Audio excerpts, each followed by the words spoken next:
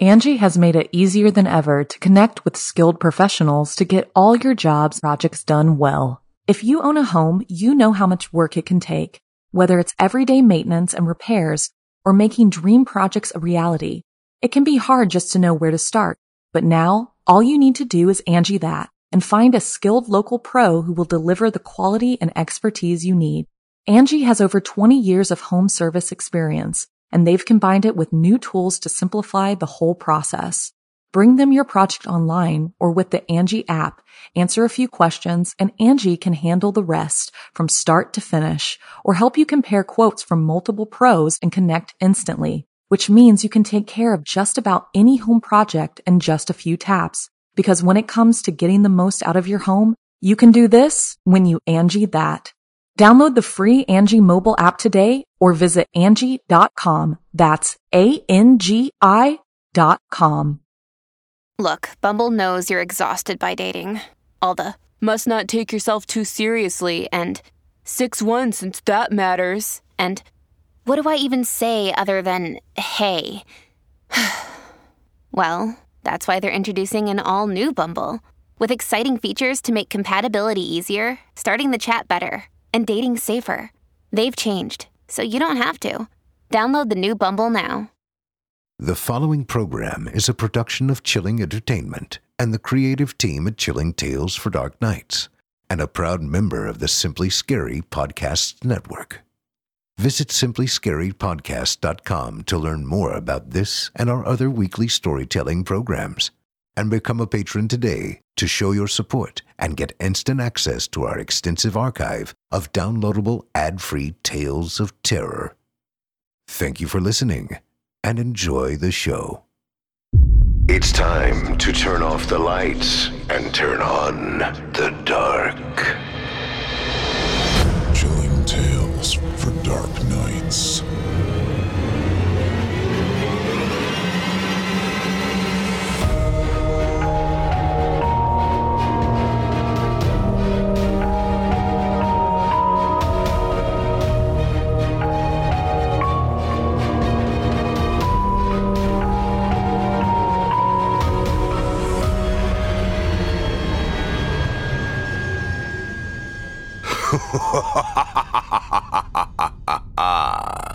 Good evening, listener. You're listening to Chilling Tales for Dark Nights.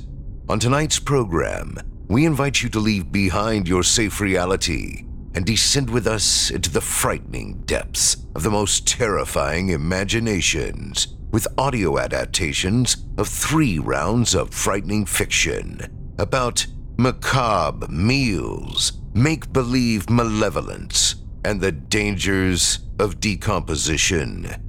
I'm your host, Steve Taylor, and tonight I'll be your guide as we traverse the dimly lit corridors of your darkest dreams.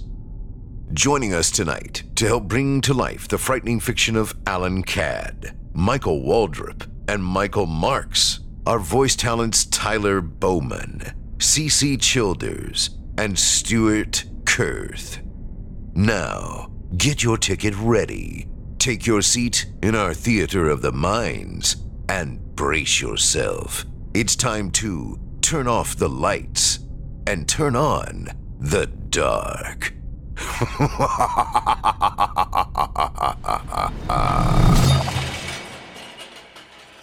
Our first tale tonight was written by Alan Cadd and is performed by Tyler Bowman.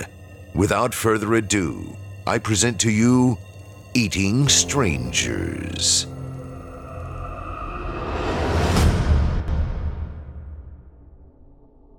Do I know what I am? The voice always asks me. Perhaps not in these most exact of words or clear of phrase, but in one form or another. That is the inquiry. I don't know the answer. There's nothing I can tell myself now to calm the internal question. Once I had, and then I didn't, and then came to know once again. Such is the failing of a long lifespan. We learn what we know, only to learn again that we know nothing. The sum of my parts I have become familiar with. I am a lost and hungry thing, An interloper in a world that no longer has a place for me. I'm not hated nor feared, for the citizens of the world no longer believe in me. Which is fair. I don't believe in the world anymore either. Time to me is fluid, so counting the years has little value. There's now, which comes after then. At some point, back then, when men still held close to their fire and knew to be afraid of the darkness, I thought I knew what I was. I stood for man despite my fur, my claws, and my hunger. After all, sometimes I looked like them, walked like them, even felt as they did. At least I think I did. Then. I regret it. My actions played a part in causing the dystopia that has consumed the world now. The wrong, the imbalance, and the slow destruction. This is now, and these are the end times. The world is dying, it just doesn't know it yet. In this way, the world reflects the dominant species, a mortal and dying thing that carries on each day in denial to keep a grip on what frail sanity it has left. Anyway, that's not exactly what I'm trying to get off my chest. I'm known to get off track. My fiancée would say on the dramatic side. The theatrical side, perhaps.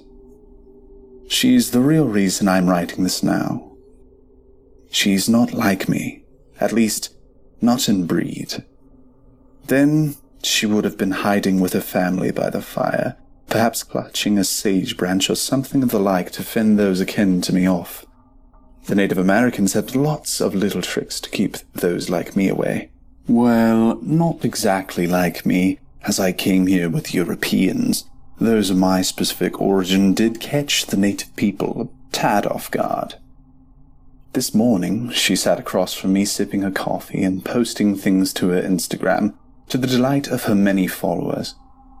She's beautiful and strong, inside and out, nothing like me, and everything like I wish I could be.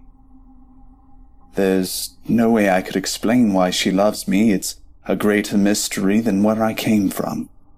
I've hurt her in more ways than I can put into words. She's seen me at my worst, knows my secrets, has had to deal with me telling her I love her while my breath smells of gore. Her words. That was this morning. By the evening we were fighting, arguing about something unimportant. Nothing worth a fight, but I'm temperamental and she's relentless. So we fight till I feel the anger stirring inside me. The hungry thing. Then I fall silent. This makes her more angry. Typical. Finally, I can barely control myself. I interrupt her with a mumbled apology and walk out. I can hear her yelling at me. She's mad. I'm walking away. She calls me a coward. I stop, my back to her. The color is draining from my vision. My peripheral is already a cast of black and white and gray. I walk out. That was then. This is now. I sit in my car a short drive away from my home near the edge of a forest, in a small parking lot, if you could even call it that, at the edge of a large forest, looking at the start of a couple hiking or biking paths. There's one other vehicle parked a little ways from me, a little white sedan that had seen better days. The sun was nearly set and someone was still out in the woods. It rolls in my chest. Hot. I notice my knuckles are white. It takes a bit of effort to peel my hands away from the wheel. Sweaty I wipe my palms on my jeans and step out of the car and make my way to the little sedan. The door isn't locked. Trusting soul. I lean into the car and breathe in a deep breath through my nose. My nostrils flare, and that other side of me starts sorting things. A flood of information. Some my more human mind makes sense of. Salt, sweat, cologne, Armor All, coffee, soap, deodorant, etc. And then there's other things. Personal things. Chemicals in unique balances. By the time I closed the door and began walking up the left path, I couldn't see color anymore, and the woods stood out in such sharp contrasts of black and white, it merely seemed like daylight. The left path was steeper than it looked. This was the one the hiker had taken. It knew. I knew. It was a little ways into the woods, about 40 minutes from the time I stepped into that worn path, till the young man in the hoodie and faded running shoes came upon me. And at least 15 minutes of that was spent turning from a man to what stood in the shadowed trees now. He couldn't have been very old, perhaps not even old enough to drink. His body was nearly rigid, his eyes were showing too much white. It reminded me of a cornered rabbit, only he wasn't trapped. He could turn tail and run. He could scream, anything. But he just stood there, gawking at me. I could hear the music blaring in the tiny speakers in his ear, even from this distance. I doubt he could hear it. There was nothing more in him now than terror. No, that wasn't accurate. There was anger there as well. Offense at my very existence. How dare something like me be a part of this world? It was wrong. I couldn't be standing there. I couldn't be walking towards him, a thing of fur, claws, and yellow eyes. Couldn't. Yet. One swipe and he was crumbling backwards, hands pressed hopelessly to the 4 gashes across his chest. A torrent of blood pouring forth, and he was finally able to do something. His mouth stretched thin in a scream that was barely audible. The cuts were deep, lungs like shredded balloons. He wasn't dying on the forest floor. He was good as dead by the time his body rested there. I stepped over the body, my front legs on either side, so much blood. Eyes still wide, dilated, forever staring, unfocused, neither at me nor away. I could see myself reflected back in those eyes. My true form. True form? As though the handsome human face I wore before was any less true. No, but it shows my perception. I'll always define myself by the worst parts. The boy's body was soft, easy to rip open and eat the bits I wanted. Always starting with the heart, before moving on to the preferred internal organs. It had been that way long enough that I wasn't sure if the hearts were my favorite, or if it was some sort of ritual. Once I'd had my fill, I took hold of what was left of the corpse in my jaws and dragged it away from the trails. Deeper into the woods, I left it to rot and be scavenged until someone came upon it. I'm sure someone would eventually. It was of little concern to me. Nothing within the human justice system did that to the boy. Just a random animal attack. Tragic, of course. I couldn't turn back and take the car.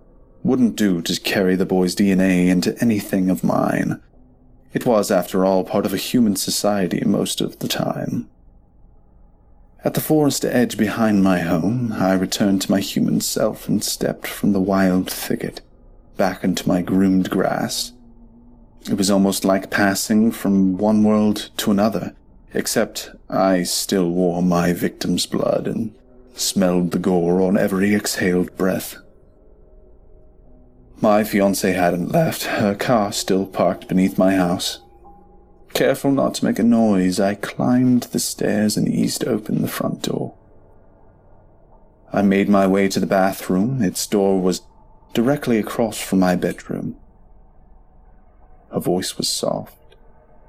She knew I'd hear.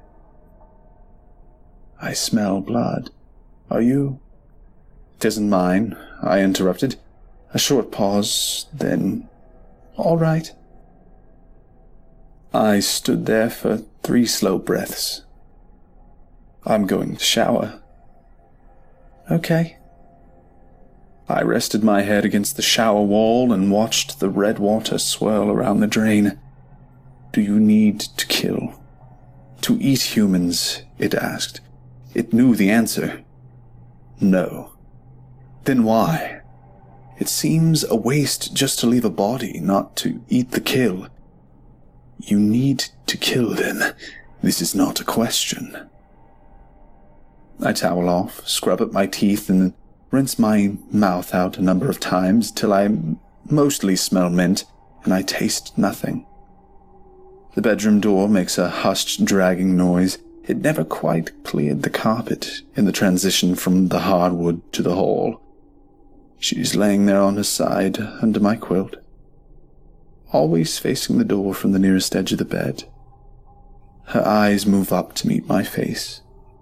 She looks a little worried, always does. The anger from the fight from then is gone now. Now all that is left is the usual love and concern. I rounded the foot of the bed, making my way to my side and climbing in. I back into her, butt to butt. Love bugs. Cute. Don't forget your car, she reminded me. I know. Before morning, she insists. I will. My stomach rumbles. Digesting someone. I know she heard it. I wonder if she thinks on it. A person in my stomach. Parts. The voice corrects, as if it matters. I wonder if she ever thinks about it being her. If she might dream of my other face, of its teeth in her skin. My body jerks, involuntary, as if I can cringe away from a thought so awful. Are you okay? Her concern is almost painful, that she's worrying about something like me. Just a bad thought. I can feel her feeling bad for me. I'm sorry, Bug. I love you. It's okay, the voice reassures me. We have a deal. We eat strangers, so we don't eat the ones we love. I love you too.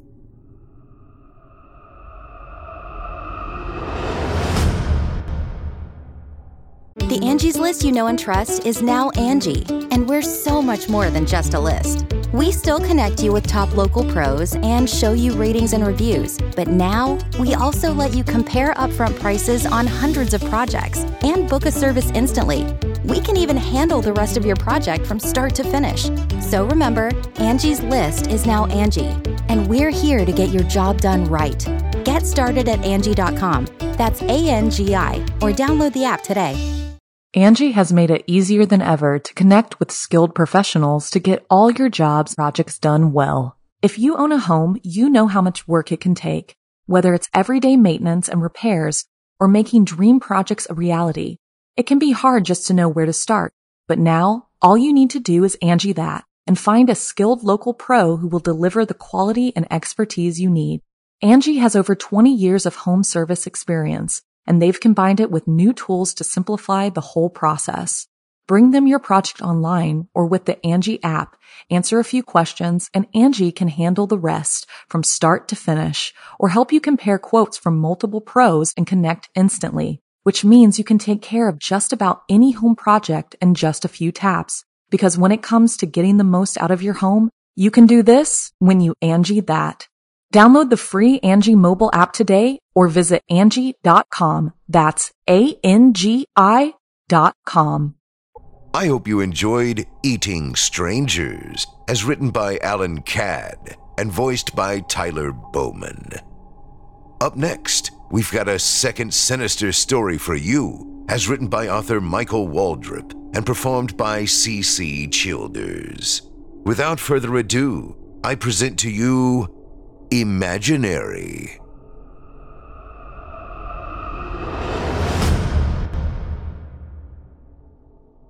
I received some terrible news today. To tell you the truth, it caught me completely off guard. I spent my morning at my best friend Steven's house. We sat at the dining room table in awkward silence. Stephen pushed his eggs back and forth on his plate. This wasn't the norm. Old Stevie boy usually talked my ear off, but not this morning.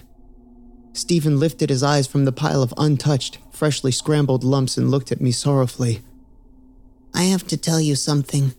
Well, sure thing, bud. I'm always here for you.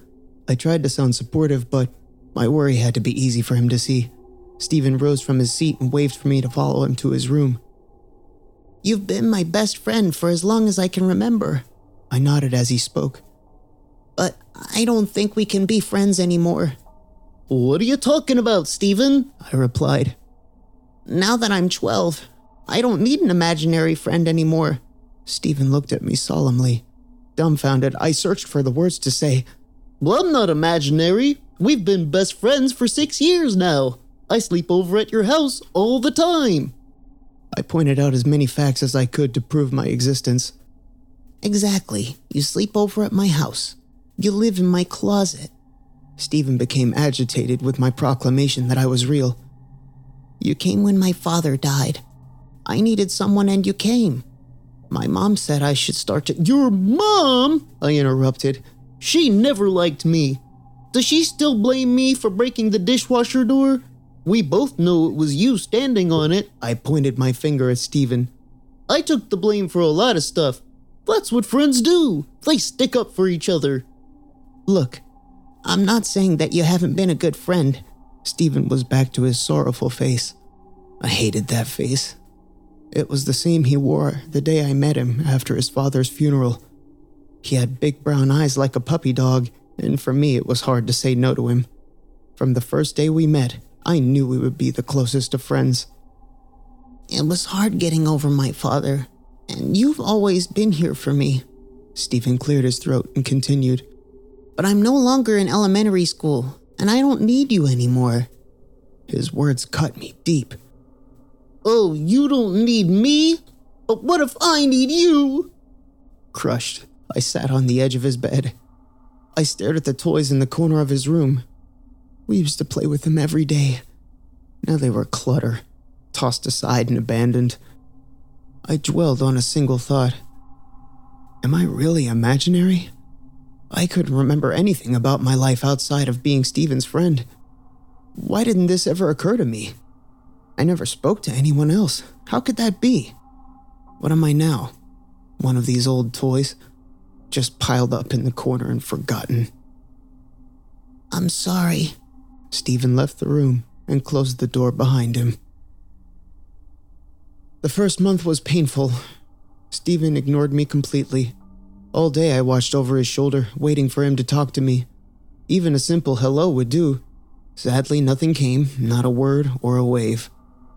I once caught him looking at me. For a moment I thought we would finally talk, but he shook his head and left the room. 6 months ticked by, and Stephen never even acknowledged me. I tried to get his attention, jumping up and down and screaming at the top of my lungs, but it was as if I wasn't even there. The isolation wore on me, grinding my soul if I even had one. Even the world itself rejected me. I tried to throw coffee cups and hide car keys, but I couldn't move them. They wouldn't budge at all. The world was now stone to me, and I was powerless to stop it. The mirrors stopped working for me. I'm not fading away because I can still see myself. I finally found my reflection in the shiny windshield of one of Stephen's old remote sports cars. I looked so thin and so much older than I remembered. That was the last time I looked at that car. I didn't need to know how awful I really looked. 2 years pass, and nothing. The boy I knew now stood 1.5 feet taller, his smooth skin now riddled with acne. I would mock him senselessly if he would hear me. That's what a good friend would do after all. Most days now I spent in the attic playing with our old toys. Like me, he abandoned them. His mother stuck them up here in the dark. Oh, how I hate that woman. She was always jealous of how close Stephen and I were. He came to me with his problems. I stayed up late with him. He loved me more than her. That's why she forced him to leave me. Now here I sit, in the dark. I had a thought on Stephen's 17th birthday. It took the loss of a parent to bring us together, didn't it? I came to realize that this is the only way for us to be friends again. We need each other. He'll see. He has to see. The next day, I followed Steven's mom. I know her name, but I refuse to use it. She doesn't deserve to be remembered. She caused all of this, and I'll use her to fix it. I found something useful in my exile in the attic. I could still touch the toys Steven and I played with. Items I used back when I was real, like the toys, still responded to my touch. I can't pick up a gun or a sword, but I can make do with one of these old friends. The car started in the garage with her behind the wheel. She wasn't aware, but I sat in the passenger seat, glaring at her. I waited for my opportunity to strike. There, I see it. Ahead waited a busy intersection ripe for my bad intentions. The car cruised at 55 miles an hour. That should be enough. From my pocket, I pulled a red wooden block. This old friend should do the trick. I reached down to the floor of the driver's side of the car and wedged it under the brake pedal. That should do it, I proclaimed to myself. I doubted I would die given my imaginary nature, but I hoped it wouldn't hurt. These were drastic times, so I continued on. The car didn't slow down as it plowed into the back of the pickup truck stopped at the red light. The impact was far more brutal than I imagined, as I ragdolled into the dashboard and bounced into the back seat. Both cars slid into the intersection directly into oncoming traffic. I'm sure she died in the first impact. The second impact left no doubts as the Honda shattered into small hunks of scrap. It hurt, but I wasn't injured. The second impact flung me from the wreckage. I dragged myself to the sidewalk. Pain filled my body, and I in no way wanted to experience that again. There was a bright side. Now I could have my Steven back. All these years and finally he'll be mine again. The pain dissipated quickly. In fact, I was left without a scratch. This was good because I had a long walk home. I reached the house in time for Steven to receive the call about the accident. This was it. I just knew it. I stood face to face with my best friend, waiting for him to need me again. Those eyes, those sad puppy dog eyes full of tears were back, just like when he was 6. He hung up the phone and cried. I placed my hand on his shoulder. He'll understand. He will agree that this was the right thing. Steven picked up the phone and dialed a number.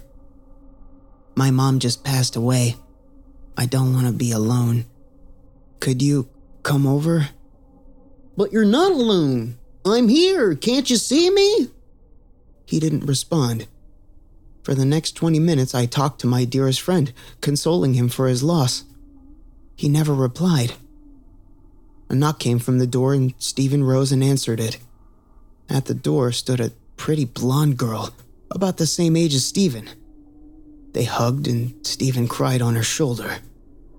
No. No, no! I screamed.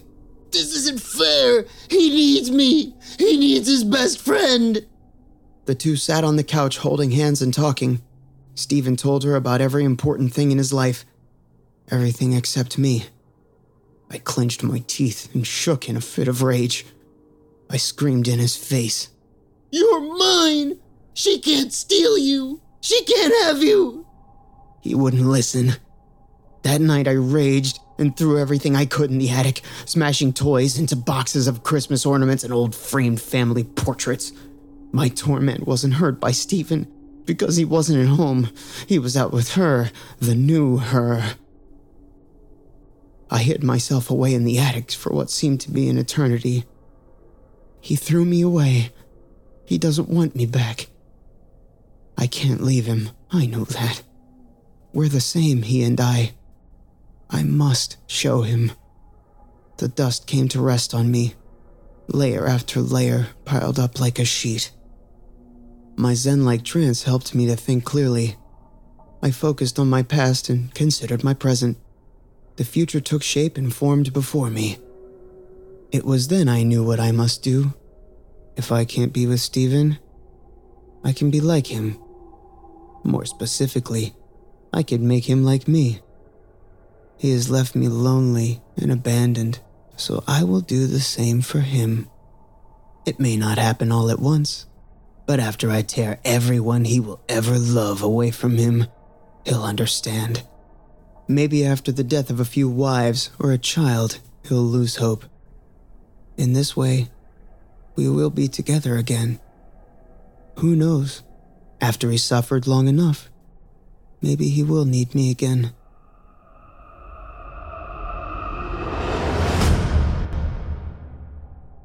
You can live out your MasterChef dreams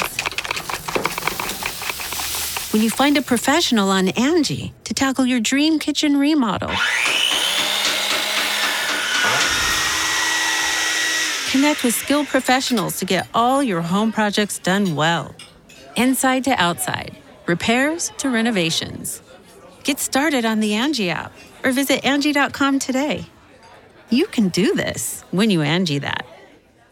Angie's List is now Angie, and we've heard a lot of theories about why. I thought it was an eco move. Fewer words, less paper. No, it was so you could say it faster. No, it's to be more iconic. Must be a tech thing. But those aren't quite right. It's because now you can compare upfront prices, book a service instantly, and even get your project handled from start to finish. Sounds easy. It is, and it makes us so much more than just a list. Get started at Angie.com. That's ANGI, or download the app today. I hope you enjoyed Imaginary, as written by Michael Waldrip and voiced by Cece Childers. Up next, we've got a third and final terrifying tale for you, as written by author Michael Marks and performed by Stuart Kurth. Without further ado, I present to you Everything is Rotten.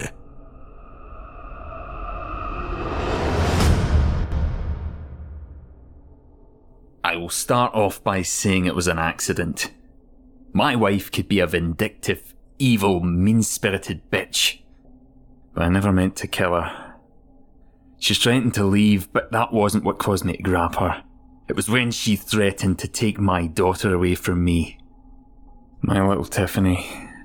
My only reason for living. It was late at night and Tiffany was asleep when Kristen started in her tirade about how she was done with me and done with the marriage. I told her she could leave, that if she was that unhappy, she could just go and I wouldn't try and stop her. It was when she headed for Tiffany's room, though, that I reached out and grabbed her by the arm. She fought against me and said horrible things about how she would make sure I never saw my daughter again. My child. I told her there was no way she was leaving with Tiffany. That she would need to kill me before I let her take my daughter from me. Things were heated, more so than they'd ever been before. That's when she slapped me across the face and started clawing at me. I was only trying to defend myself and I pushed her. She lost her footing and I heard a sickening crack as her head struck the corner of the coffee table. I saw the blood pooling around her skull immediately. I went to her side and looked into her blank eyes, hoping I was wrong, hoping I hadn't done what it looked like I had. I screamed for her to wake up, tears in my eyes. By that point, I hated my wife. I wanted her gone, but not like that. It was an accident. I almost called the police, I really did. I didn't kill her on purpose, so I had nothing to hide. I thought a man of honour and scruples is what I always tried to be. But then I thought of Tiffany. How could I tell my daughter her mother was dead and that I killed her? Even if it was just an accident. Tiffany was only 4, how could she ever understand? I put the phone down and started thinking of what to do next. Luckily we hadn't woke Tiffany with her fight. Still, I needed to move quickly as she could get up at any moment needing the bathroom or wanting a glass of water. I rolled Kristen up in the rug she had fallen on. It was actually easy and luckily the rug was thick enough that none of her blood had seeped through to the hardwood beneath. I needed to think of a place to put her. I couldn't dig a grave right in my backyard. Someone might notice. I had a tool shed though, with an earthen floor right beneath the floorboards. I set to work right away. The whole process went faster than I expected, ripping out the floorboards, digging the grave and burying Kristen rug and all, before replacing the boards. Afterwards, I packed some of her things and threw them in the trunk of her car. I even got a stroke of luck when I found a nice little Dear John letter written to yours truly, tucked away behind her jewellery. She'd been intending to leave me for months, and in the letter she even called out how she was going to make sure I never saw Tiffany again. Not because I was a bad father, mind you, no, quite the opposite. She was just going to do it so I would be miserable. Evil, vindictive bitch, I thought to myself. I know I wasn't perfect, but when it came to my daughter, I did anything for her. It made me feel justified in what I'd done. I still felt guilty for killing her and needed to remind myself it was an accident over and over again. But still, I felt no remorse for hiding it. The Dear John gave me perfect cover too if anyone came looking for her. I don't know. I just woke up and found this letter one morning. I guess she had a change of heart about taking Tiffany and just left. I thought it would be easy. And for the first week it was. No one from her family who would have cared she vanished was still alive. And anyone who she may have called friend bought the excuse of the letter wholeheartedly. I guess she'd spouted off about doing it enough times. I even got "I'm so sorry" sentiments from some of her friends, saying how I was too good for her anyway. It all seemed like it was going to be okay. Tiffany was the hardest to explain to. I just told her that Mummy and Daddy had a fight and Mummy needed to leave for a while. When she asked when Mummy would be back, I told her I wasn't sure, but that her Mummy loved her and that she would think of her every day. In the meantime, Daddy was here and he was going to take the best care of her he could. She seemed a little confused, but accepted it. It wasn't perfect, but I figured it would do for the short term. Yes, everything was going to be okay. Until the rot set in. I first noticed it around the tool shed. The wooden planks had become covered with mould seemingly overnight. I wondered to myself if burying Kristen had anything to do with it, but quickly dismissed it. I had buried her deep and I didn't know how bodies decomposed, but I was sure something like that couldn't happen. It was more likely just a coincidence. The shed was old and likely had a mould problem that was being exacerbated by the recent humidity or something. It was an easy and safe answer for me, and I told myself I would tear down the shed soon and replace it with another one. Problem solved. Over the next few days, I noticed the mould in other places. In the shower at first, in the kitchen, places you expect to see mould grow in an unkept house. I am a studious man though, and always kept our house clean. I inspected the whole house and I found a rot in nearly every room. Plaster walls and wooden beams just covered in the stuff. Disgusting greenish brown mould. I debated calling in an expert. It was clear we had a mould problem and I knew those could be dangerous. I was afraid. Afraid that if I did that, he would inspect the shed. It was covered in the stuff and I couldn't have him poking around in there. I decided to find a way to deal with it myself. Luckily I hadn't seen any in Tiffany's room, so I hoped she would be safe while I figured things out. I had taken a vacation from work, so while Tiffany was in daycare the next day I set about tearing out the infected parts of the house. I quickly realised I was in over my head. The wooden beams behind the walls were rotting, and the visible mould had gone up nearly 3 times what I had seen the previous day.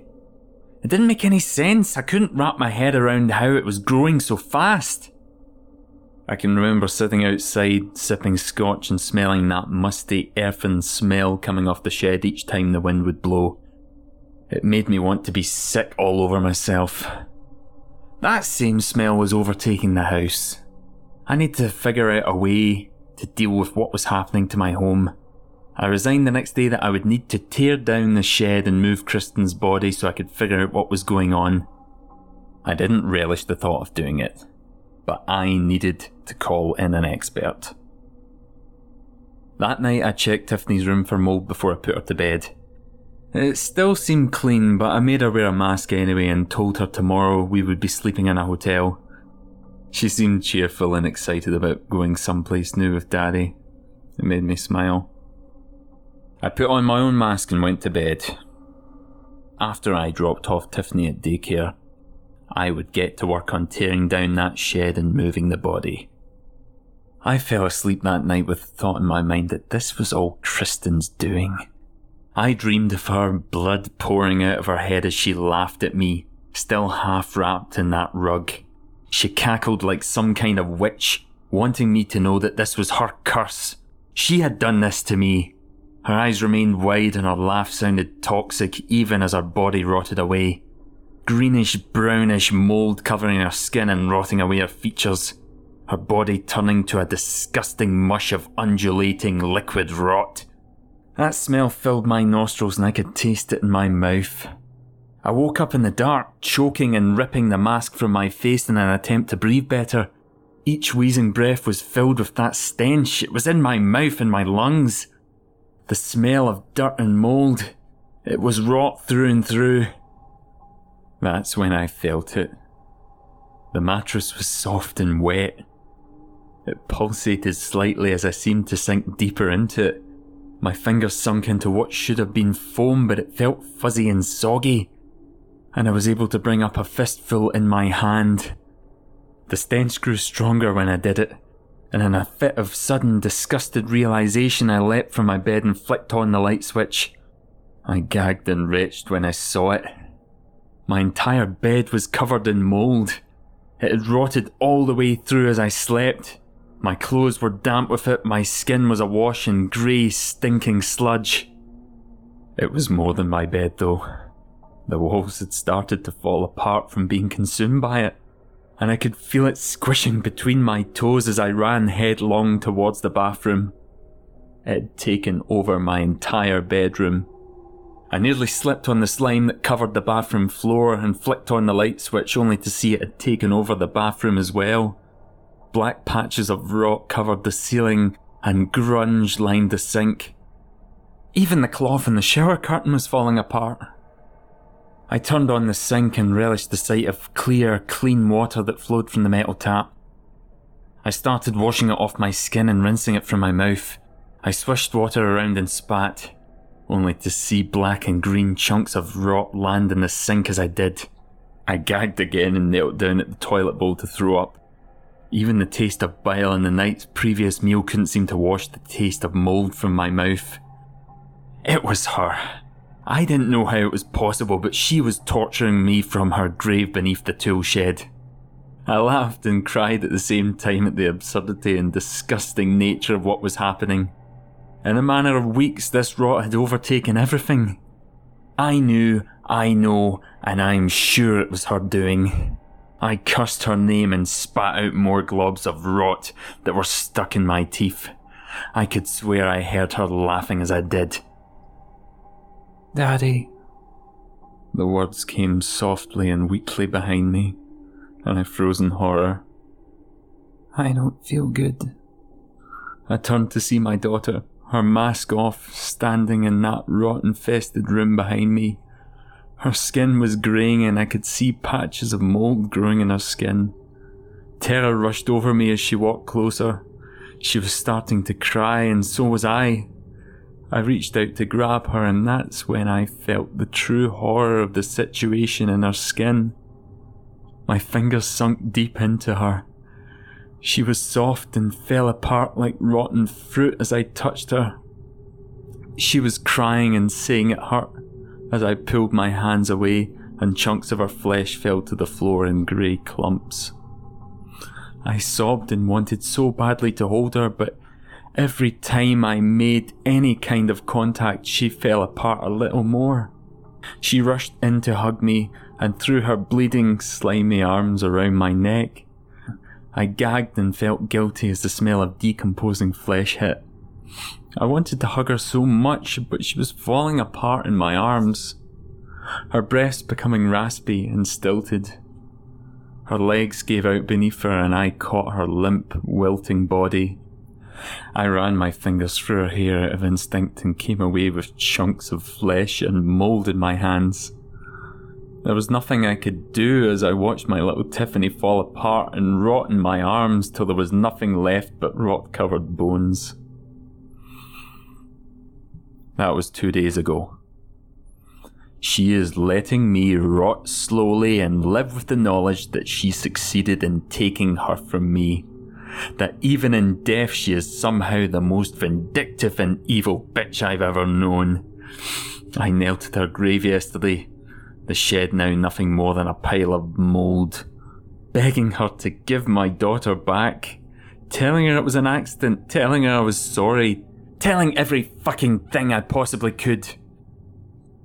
She didn't listen, and today I can't speak. My tongue is rotted away. A chunk of my flesh fell off my face only a few moments ago, and I think it's nearly over for me. So consider this my confession, or my last words, or whatever you want to consider it. It was an accident. I didn't mean to cause this. I just didn't want to lose my little girl, and instead I lost her and everything else. I'm going to lay in the rot of my floor, with what's left of her, and hope I fall asleep and never wake up again.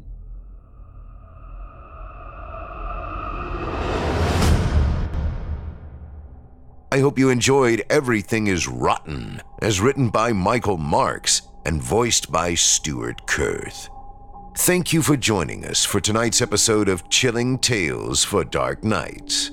As a reminder, take a moment to stop by our iTunes page and leave Chilling Tales for Dark Nights a 5-star review and a kind word.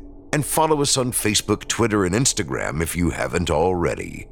And of course, subscribe to us on YouTube, where you can find an archive of our work going back to 2012. And consider signing up as a patron at our website, chillingtalesfordarknights.com, to show your support and get all of our content ad-free. I'm your host, Steve Taylor, and it's been a pleasure. Tune in again next week when we once again turn off the lights and turn on the dark. Sweet dreams, listener. Sweet dreams. Thanks for joining us. You've been listening to Chilling Tales for Dark Nights, a production of Chilling Entertainment and a proud member of the Simply Scary Podcasts Network. Visit simplyscarypodcast.com today to learn more about our network and our other amazing storytelling programs. Tonight's program was hosted by yours truly, Steve Taylor. Selected stories have been adapted with the kind permission of their respective authors. Original music provided by Luke Hodgkinson and Jesse Cornett. Sound design and final mixing and mastering by executive producer and director Craig Roshek. Logo by Craig Roshek. Got a scary tale of your own that you'd like performed?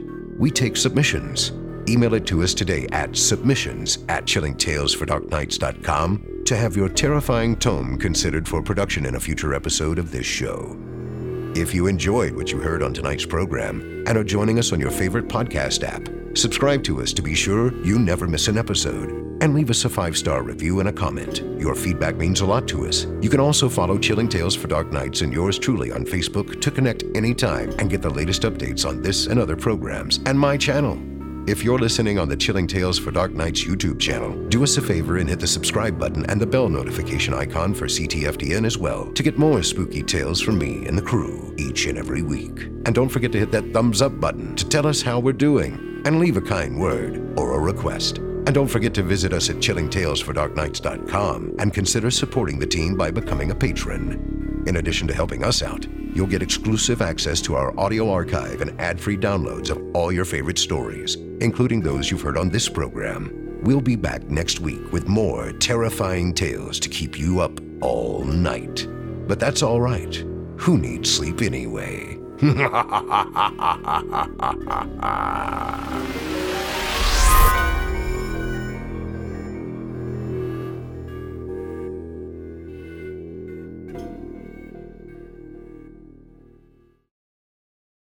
Angie has made it easier than ever to connect with skilled professionals to get all your jobs projects done well. If you own a home, you know how much work it can take, whether it's everyday maintenance and repairs or making dream projects a reality. It can be hard just to know where to start, but now all you need to do is Angie that and find a skilled local pro who will deliver the quality and expertise you need. Angie has over 20 years of home service experience, and they've combined it with new tools to simplify the whole process. Bring them your project online or with the Angie app, answer a few questions, and Angie can handle the rest from start to finish, or help you compare quotes from multiple pros and connect instantly, which means you can take care of just about any home project in just a few taps. Because when it comes to getting the most out of your home, you can do this when you Angie that. Download the free Angie mobile app today or visit Angie.com. That's ANGI.com.